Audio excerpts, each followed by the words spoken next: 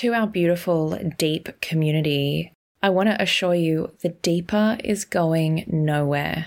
And the same incredible content will be released every week, but now through Arise. It is going to be less trauma heavy and more inspirational, uplifting, but it will still challenge and push you to grow. For all your Deeper episodes, they are still available every fortnight. You can still get your Deep hit with the Deeper subscription. You know, I remember when I'd get called Blackie at school, and I remember saying to my foster mother, my first foster mother, about getting called names, and she used to say to me, God made me in the daytime, he made you in the night, he made you in a hurry and forgot to paint you white.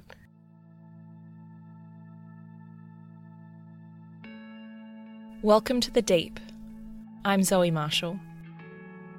In my early 20s, a lot of traumatic things happened. And ever since then, I have had this fascination with people and their stories. This is The Deep. Imagine growing up, feeling safe and loved by your family, and then one day, at age 4, you and your brothers are snatched and taken away, stolen forever, and placed with white people, foreigners, told that this was best for you, that you would need to forget life as you knew it and to fit into this new world. It sounds like a movie, a horror story, and it is. But this is true, and Cleone is one of the children that is part of the stolen generation. Content warning: if you're suffering or triggered by the themes of this podcast, help services are listed in the show notes. I acknowledge the traditional custodians of the land on which I work and live, and recognise their continuing connection to land, water and community. I pay respect to elders past, present and emerging.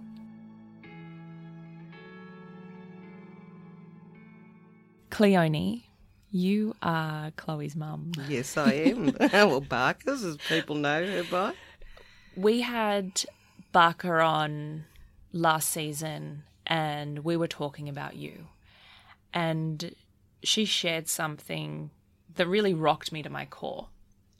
And that is that you are one of the stolen generation. Yes, yeah.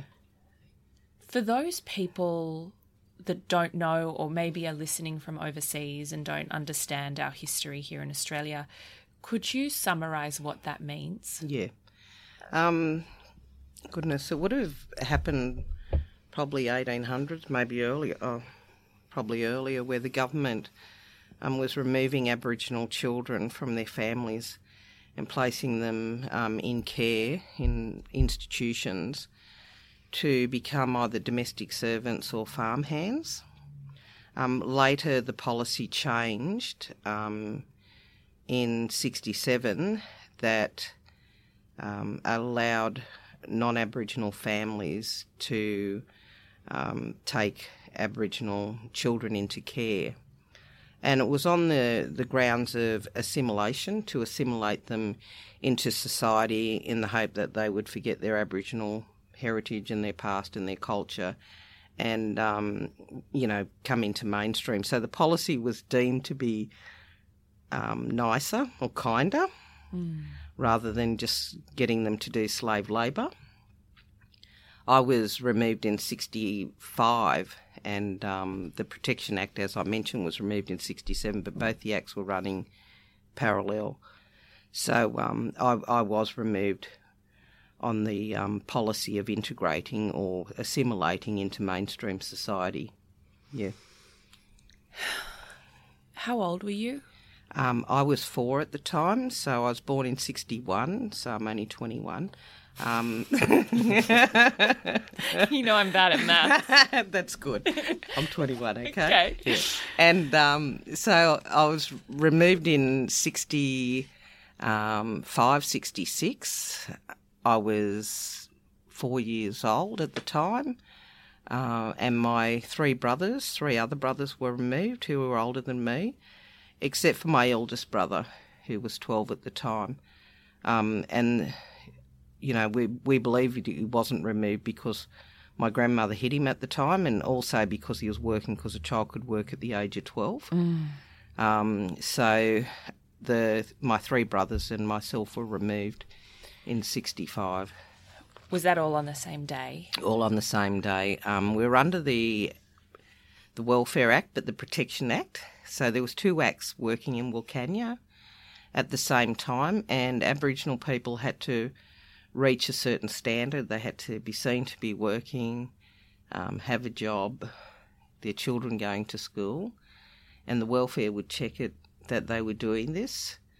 And reading my files and even old IATSIS files, they talk highly of the Quayle family, that they're working and all this. It wasn't until we went down to Balranald, because Mum was from that way, and all the Aboriginal mob would come in and sit around a huge campfire, and the old sergeant grabbed us because we were around the campfire, and took us into care at the time, my three brothers and myself and my mum and dad. My auntie told me that we're apparently all locked up in the police station, and she went down and said, you can't lock children up. What year was this? That would have been 66. So we're all sitting around the big campfire, and the sergeant came along. Mum and Dad appeared in court the next day and lost custody of us. And my auntie said that Mum and Dad walked back from Balranald to Ivanhoe. That's where we lived. And, that was probably about 400 k's away. So she said they just walked. So we were all shipped off to Sydney at the time. I was sent to Bajura, which is the children's court now, but that used to be a home for girls, and the boys were sent to Royalston, which is a bit further down the road in Glebe, which is a training centre. And I always think if I'd known that there were so many blackfellas over in Redfern, I probably would have ran away. But I was none the wiser at the time, so I behaved myself. And I was terrified, absolutely terrified. Can we talk about I want to go back to your home life, the safe place for you. Mm. What do you remember of that? I had four brothers who tormented, and I think that's what brothers do, and they still torment me to this day. Dad worked at the railway. He was a tapper on the railway on my birth certificate, so I know we lived in a railway cottage there. I know that most people worked, had a huge family, and on the file it did say that the boys didn't go to school regularly. But I think, when you look at Mum and Dad weren't allowed to go to school, and then all of a sudden you're talking about Wilcannia, and, in some areas there just wasn't schools what's the available. Expectation? I know, and it's really insane because if you've denied people, like my parents were denied a schooling. I remember my grandmother putting a cross on a little pension check years ago. She used to get a check and she'd put a cross because she couldn't write. So you have an expectation, that they're meant to send their kids to school, and I don't know whether culturally they'd actually understand. I know the boys did go sometimes, but I was 4 years old, so I was removed and I wasn't even of school age. But your family was a loving place. Oh, there was no reason for them to take you away. No. Apart from what they deemed was the best thing for you. Yeah, given, like I said, Dad worked, we lived in a railway cottage. I think what happens is they often don't understand Aboriginal parenting practices, that there isn't one parent. There's many parents, It's the community, right? It is, it's the community. And it's like when we were actually removed, the sergeant was saying, their parents,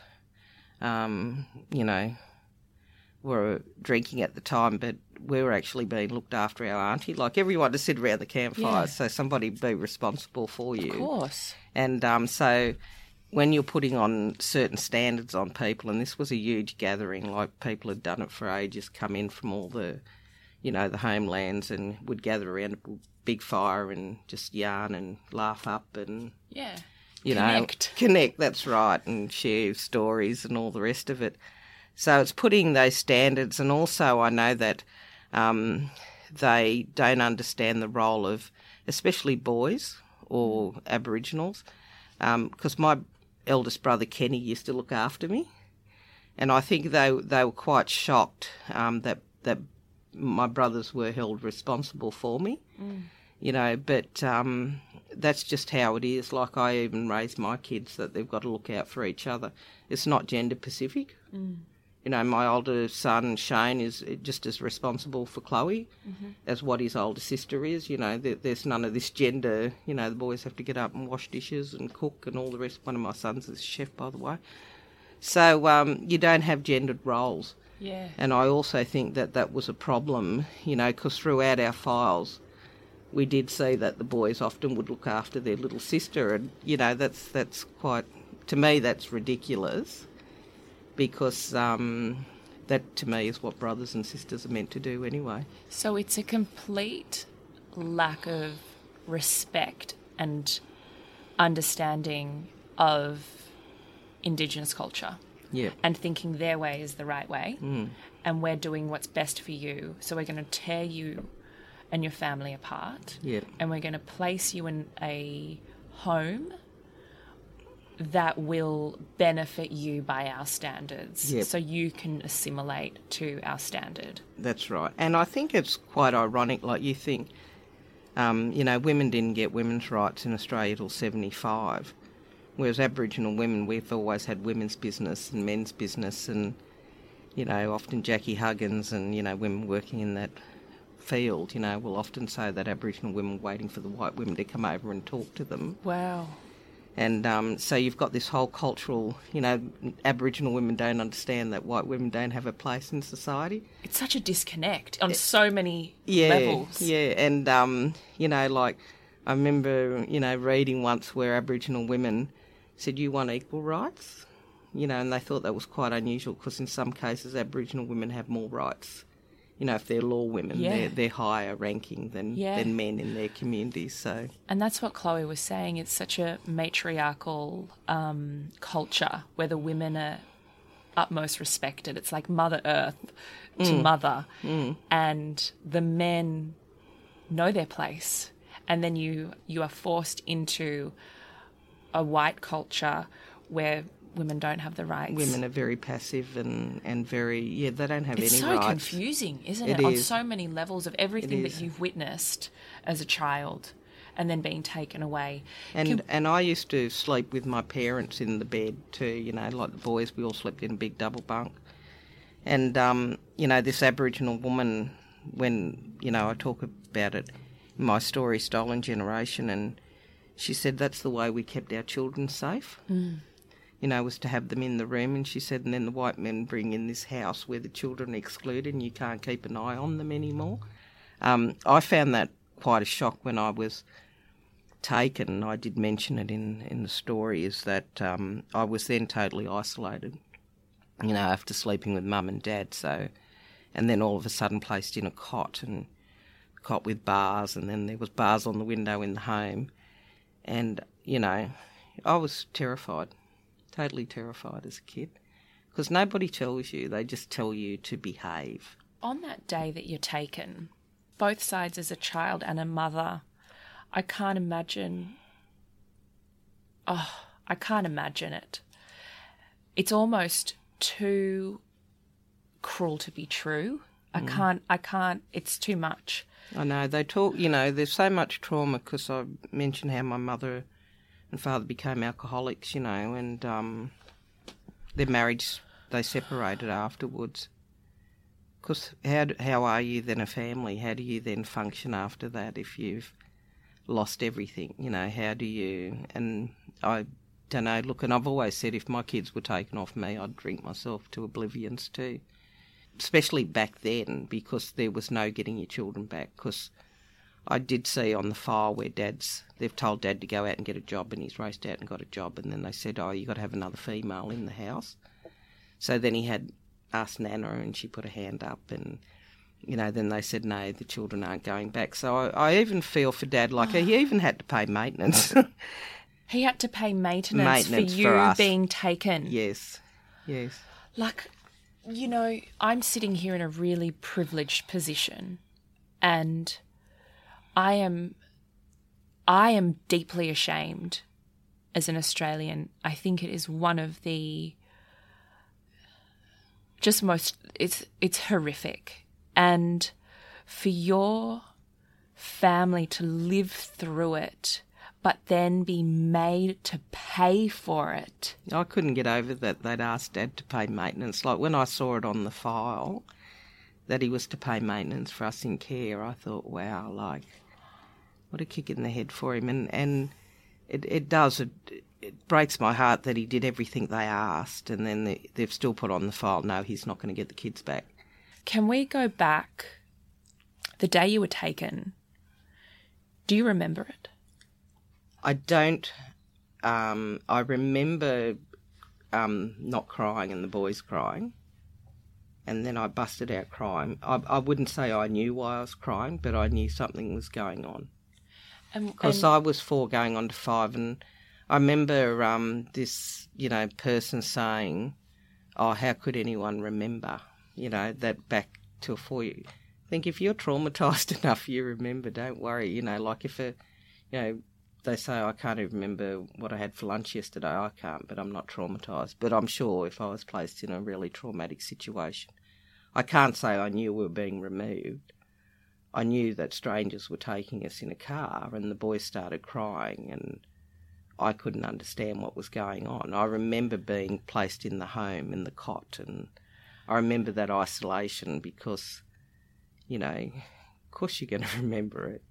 Does anyone say, Cleone, this is what is happening. We've had to do this for this reason. You're now staying at this place for this long. I'll give you a cuddle. Here is some. There's no... No, there's no... back then you were just expected to, because I always talk about how I wet the bed that night because I was so traumatised. And I remember being told to get up, make the bed, and then they went over and put me in the cot, So you were just expected to carry on like nothing in your life had changed, especially when you're in homes. You're expected to, even in foster care, like I would say even in foster care, foster parents had this. I think a lot of foster parents really have to question why they're taking on kids, because most of the kids they're going to take on are really traumatised kids. And I think people believe that they're saving a child and therefore think the child should be grateful. Or shut up or whatever that's right. it is. And if the child mucks up. And it doesn't work like that. No, it doesn't. I mean, you're dealing with really traumatised kids, and even, in situations that have shown where their parents are really horrendous, kids still have an attachment to their parents, their family. And I think, a lot of people, for some unknown reason, when they foster children, and we've seen reports in the media and that these kids are going to be really well behaved and be forever grateful, and that's just not the reality of it. I know that I pretty much went to an alien situation, like I didn't know about homes, bars, cots, non-Aboriginal people, because I grew up in Wilcannia. It's a very, very largely populated Aboriginal community, and even going down to Balranald, it was all... So even non-Aboriginal people were quite alien. And going into Glebe, you're in the heart of Sydney, and coming from the bush, you have no idea what's going on. There's no normality there whatsoever. Like you get... Even the fact that they take your belongings from you... they take your clothes off you, they put you in the standard green tracksuits, or some were yellow, depends which house you're put into. Like little prisoners? Yes, yeah. And yeah. were you... So you get, like, whichever house you're in, you get a tracksuit. So some wear like red tracksuits, some wear green, some wear... Yeah. Because if you ran away, they needed to identify that you're a child from the home, so... And are there other children with you?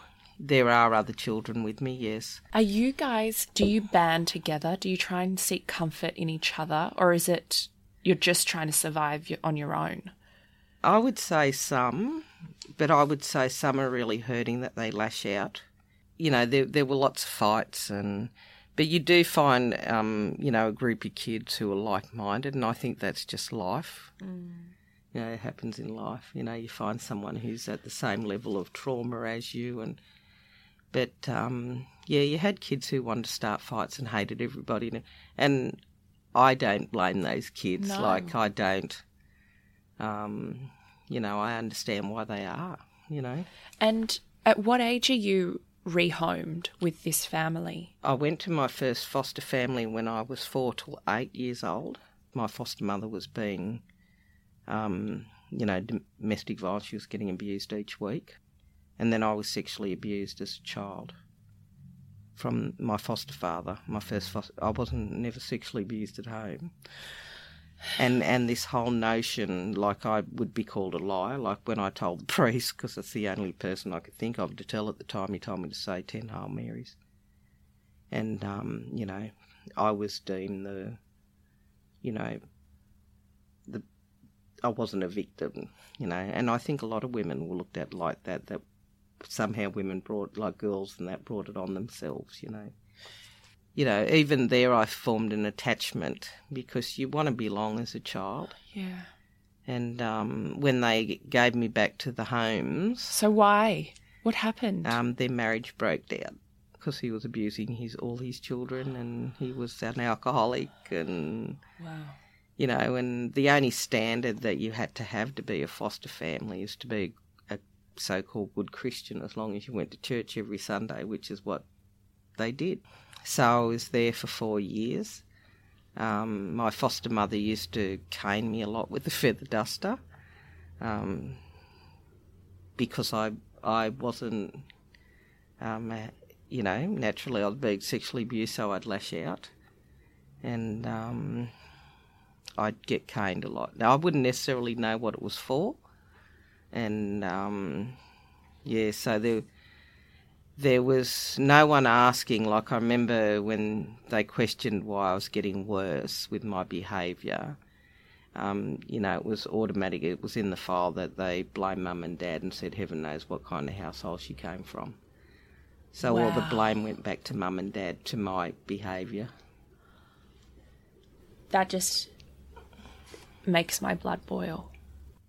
Do you, at this point, going back to the home, do you get to talk to your birth parents? Do you get to talk to your brothers? Do you get any contact?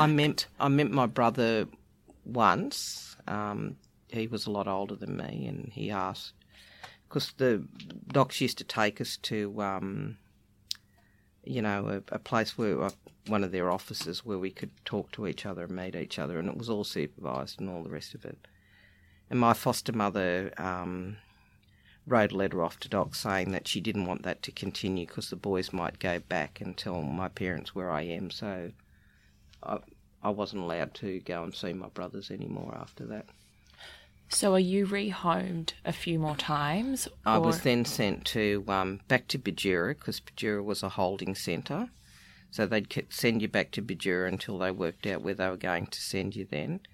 And then I was sent on to Mittagong Girls' Home. And I was there for about 4 years at Mittagong. And I actually liked the homes. And I know it sounds ridiculous, but I didn't have to call anyone mum or dad. I didn't have to fit into a non-Aboriginal family that I felt very different because...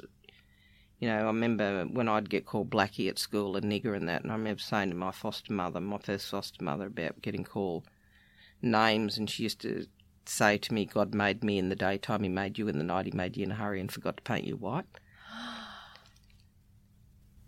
Oh my God. That woman said that to you? Yeah. So, and I'm not the, I get amazed when I talk to other Aboriginal kids and they said, yeah, that was said, that seems to be a standard, a saying back then in the 60s for, Aboriginal kids who were removed. So I was quite shocked that, other Aboriginal kids came forward and said to me, oh yeah, I had that said to me too. So that is no comprehension of the impact of racism and violence on children, none whatsoever. So you're left feeling like even God's left you. Yeah, because as a child you believe you're in learning God. that. So you think God's just left you and taken off. He couldn't be bothered with you. He couldn't be bothered coming back down to paint you. So you even feel like he's even abandoned you, and you're not worth it. So it's quite horrendous, the impact of racism even from that's supposed to comfort you,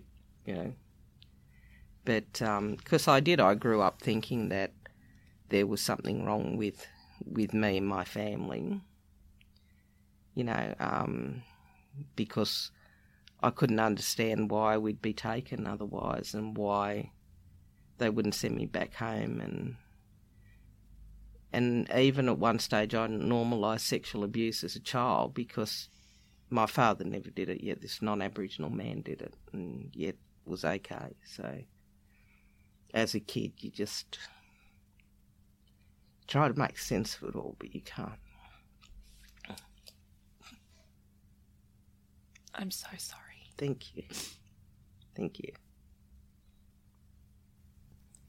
It is it's disturbing. And it's horrible the number of kids that it was done to. And even when John Howard was saying, that it was for their best interest. And things like that, you just think, you never been through that. You wouldn't even know what you're talking about. Like, how was this for my best interest? I then went to another foster family. And my foster father in that family was lovely. He'd never hit or anything, he's a beautiful man. And but my foster mother was quite violent in that. Did a lot of psychological abuse and things, and like when my mother died, I was 17 when my mum passed away. And she walked in the room and said, "Oh, your mum's dead. Don't worry, you got me." And then when I started crying, she said, "What are you crying for?" And, pretty much told me to stop crying. And I didn't know Docs said to her that I could have went to my mother's funeral, and she told Docs that I didn't want to go to my mum's funeral. Because they used to only talk to the foster parents. They wouldn't talk to the kids at the time. And, even to have that where you haven't even gone to your own mother's funeral is... And you're not even told. No, I wasn't told, but even later on you just think, wow, I've never been to my mother's funeral. You go back later when you're an adult. You just stand there and say sorry to your mother.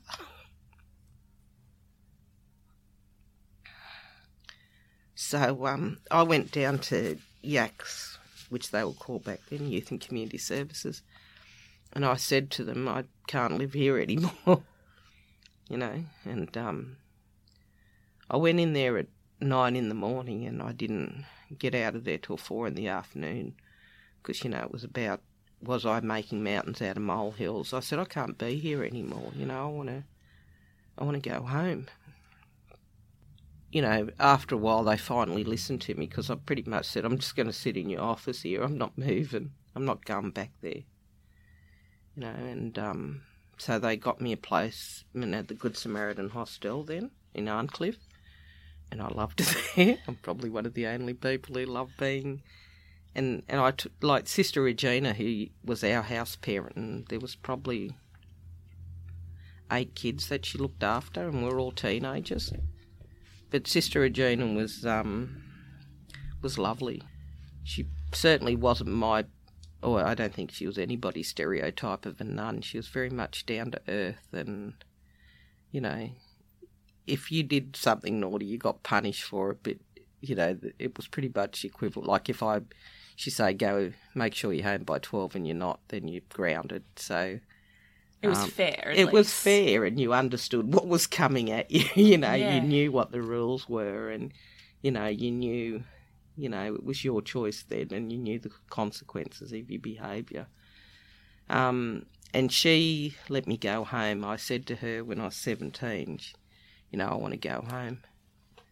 And she organised for my auntie to come and pick me up and I went home. But I was 17, so I wasn't released from wardship. I was still, you don't get released till you're 18 years old. So, I met my father, brother, yeah. Yeah. How was that? Beautiful. I just cuddled him, so I don't, I wish I had asked him a lot of questions, but, I just didn't want to let him go. And because I was the only girl, I was his, I was his little girl. So, it was just, it was lovely. And the boys and Nana and, Dad was out on Dent and Sand Hills and we were sitting around a campfire again. And we just sit around and have yarns and talk silly and I was really, really happy, I thought.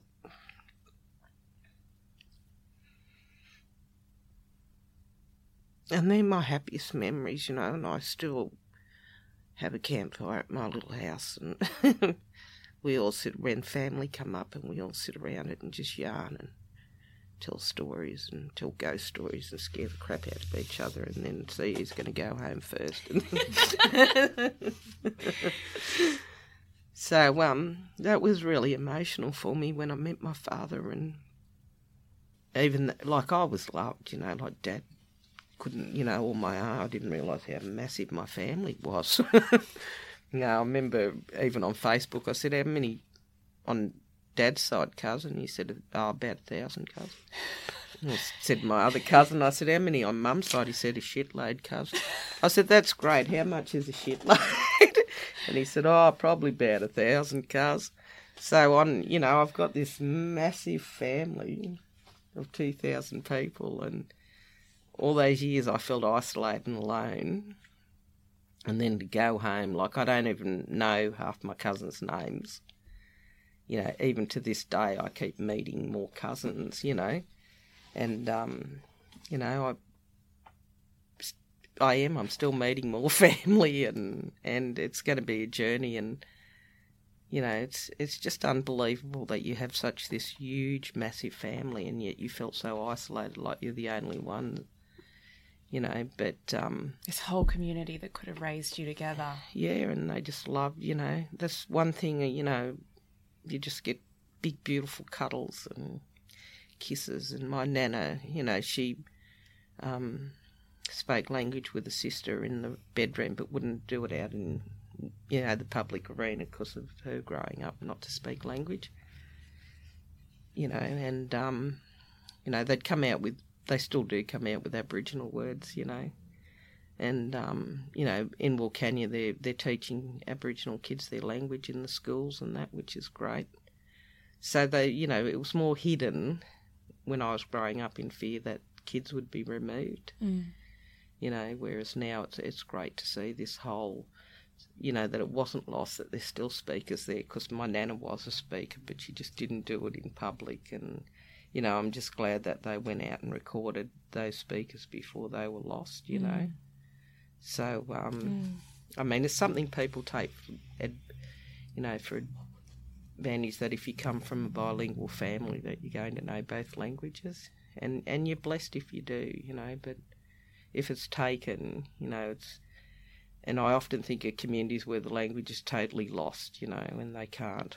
Like if you've been out to Wilcannia, we've got a real Wilcannia drill, like the accent. Sounding accent? Yeah, that's right. So even when I go home, I start doing it.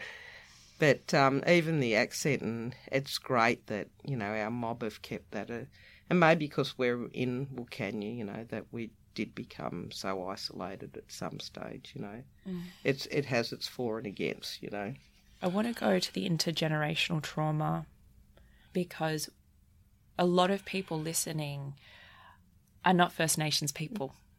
And they have the perspective of what the media or of what our community and culture has given them. And even with things like Australia Day, lots of people, I think, don't understand why there is upset. They don't know that things are linked all the way back to the stories that you've been telling today. Even people who go, oh, it happened so long ago, get over it. I'm walking around still, you know. It's like, I want to swear, but I won't. It's like, excuse me. Yeah. Just because you're over the conversation doesn't mean my trauma. That's right. Yeah.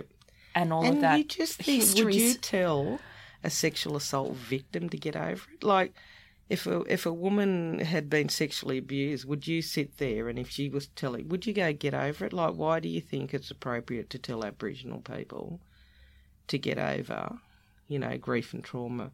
And that's what really annoys me when you hear people say, oh, but that happened so long ago. Can't you just get over it? No, you can't. Or they say, and it's not, I didn't do it. They say, I didn't personally do it. That happened before me. And I think, I know you didn't personally do it, but how you react. And also how you vote. Yeah. How you turn up for people, how the conversations that you have, it's so systemic that you are responsible. Every single person listening to this is responsible. Yeah. And I'm not saying directly for Cleone's trauma, but you are responsible for the way in which healing happens and that we start to develop as a country. I mean, I think it's quite sad. Like, since Rudd did the apology and we waited 10 years for a sorry. Can we just talk about the fucking wait on that apology? What is the problem? What is the problem that a Prime Minister can't take responsibility and say sorry? Why did that take so long? I think because, number one, he didn't want to admit. Number two, like, he brought in my personal regret. He's the one who personalised it. You know, it was Labor who started it. So Labor did the inquiry into the removal of Aboriginal children. Yes. Put up all these recommendations. Then you had a change of election. So you had Howard. Yes. Doing his personal regret, and then people saying, we don't want to hear your personal regret. We don't. It's not about you, mate. And what Aboriginal people were asking for is a recommendation that was brought down from the UN about reparations to the stolen generation, because we weren't the only people who were stolen. Also, the Native American kids who were sent to reform school, I believe Maori kids suffered too. Apartheid in South Africa. They're the ones who started it when they had the changeover of government. What we had in Australia after that was reconciliation. We skipped the truth. We just went straight over to reconciliation. And now, like, you hear Aboriginal people talking about the truth now, you know, with the Uluru Statement, truth-telling, and you'll see that. Because you do have to start from telling the truth. You know, you have to be honest. Like, people will say, history doesn't impact upon you. Sorry, why things are like they are today is because of history. You know, and why should you just acknowledge one side of history like Captain Cook and not acknowledge the other side of history too? Like, to think that you just plonked onto the planet without any prior... You know, history is just really silly, because that's what you'll have. People will say, get over it, that happened so long ago. No, it didn't. My interpretation, and I don't know much, so I'd love you to inform me, is no one wants to take full responsibility because the reparation of that and the cost of that is too much. They just want to be like, oh, here's the line in the sand. Let's start from now. I'm sorry, and let's start from today. Yeah, let's get over it. And, now, I believe, like you, it's not too hard. No, it's not. It's a human right.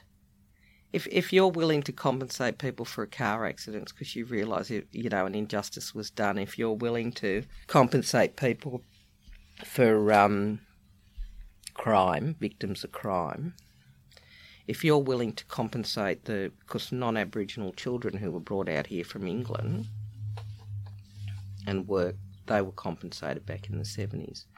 You can't just compensate one group of people. And not the other. And not the other. So this is where it becomes racist? It does become very racist.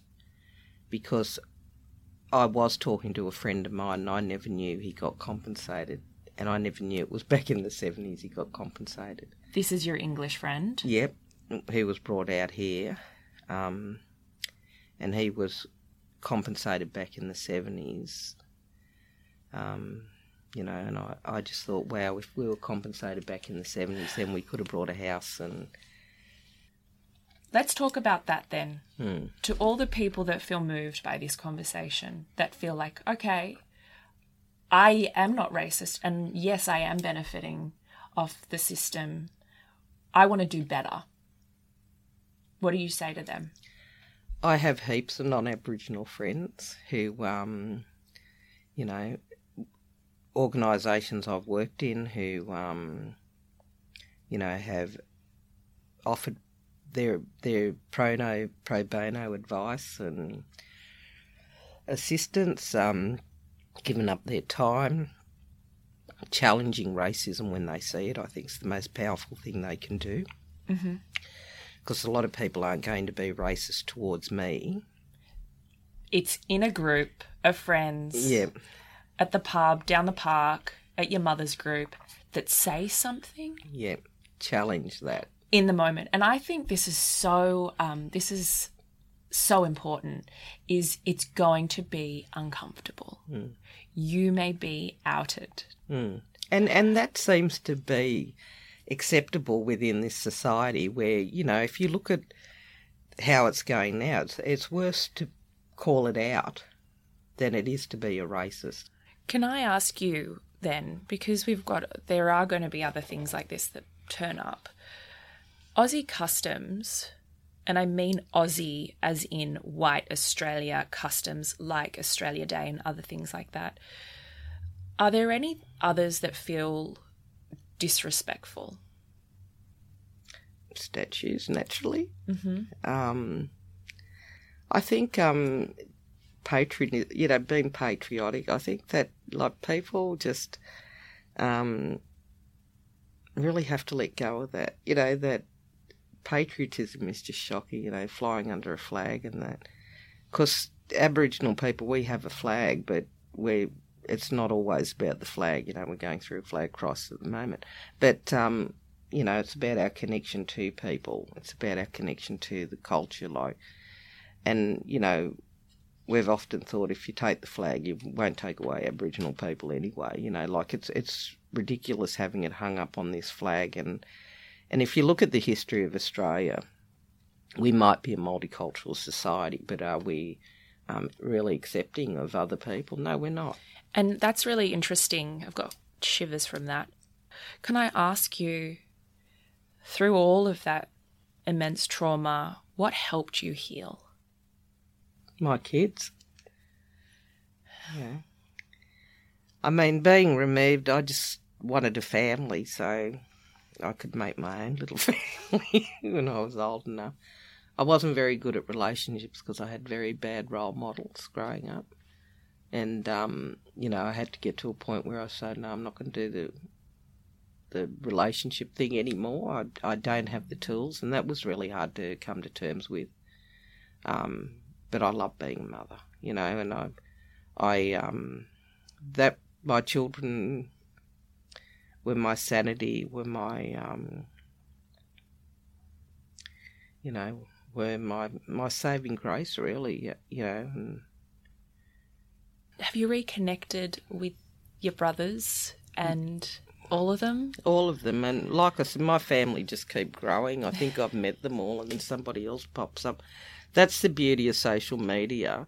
And even, you know, this organisation called Generation X who does research, Indigenous X, identified that Aboriginal people use social media for different reasons. A lot of it is about reconnecting, connecting, you know, keeping in touch with social issues and political issues. And you found your family again? I have. I mean, I found them when I went down home and met Dad in the 70s, some of them. Mm-hmm. And throughout my working career living in Redfern, I mean, it's amazing how many are everywhere. Family, and do you have a lot of family there that you didn't realise were family too? I don't even know people. You know, even to this day, people will have to say, I'm your cousin. Or, you know, or if I go somewhere and, you know, they'll go, that's your cousin there, like that. And so, I mean, that's the beauty is that I don't think anybody really understands how big Aboriginal family. They're massive. So when you hear policy and government say, we can't find kinship carers, that just blows my mind. You're like they're everywhere. They're everywhere and everywhere. And one of my aunties actually did ask, could she have us? And she was a teacher and owned her own home and the government wouldn't let her. You know, so it was racist, the policy, end of story. Can I ask you, has it changed how you parent?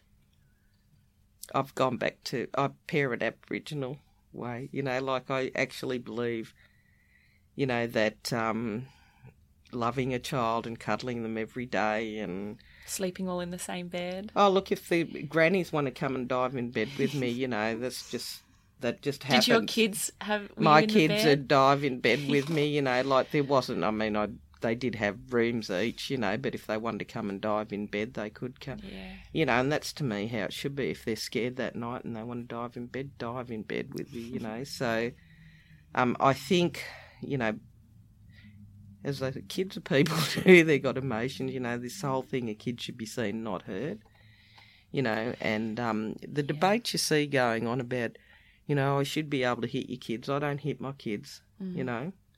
I don't believe in hitting. I think, because growing up as a kid, I just resented the person and I couldn't stand them if they hit me. They say hitting a child is for the parent, not for the child. And I believe that, you know, it's... If your boss punched you in the face because you did something wrong, what would you do? So why do you think doing that to a child would make it any different, you know? So... all I could say is when I was removed, I hung on to every bit of hurt and every bit of pain, not to continue hurting myself, but so I could learn from it. Can I ask you then, our final question? Yep. Who are you when no one's watching? I'm a grandmother, a mother, jewellery maker. Love making Aboriginal jewellery. Love indigenising everything. Sit around my slippies for 6 months. I like to sit and think and take note, and I have political opinions about things, and I learn, unlearn. You know, I don't want to say I'm a particular thing, you know, like I worked in criminology and the law for years and then making jewellery now. I don't want people to define who I am. You know, I know growing up on my file it said I was borderline retarded. And, you know, stereotyping or putting ourselves in a certain category is really dangerous. You know, people, I believe the mind's an amazing thing. And you can change the path you want to walk if you can, you know.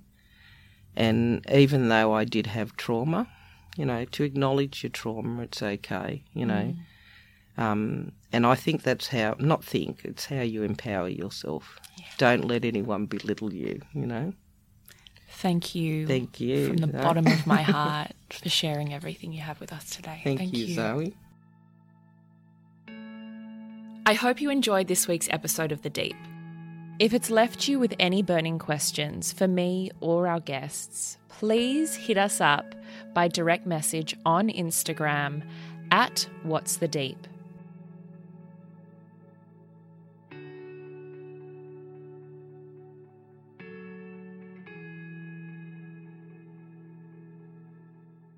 Hi everybody, it is Zoe here. Change is coming to the deep. I want to welcome you to Arise. It's uplifting, it's quirky, it's curious. It's all about the mindset and self-discovery to be more helpful and of service. During 16 of the Deep, you will hear some of these episodes, and I'd love to hear what you think of them over on our Instagram at What's the Deep.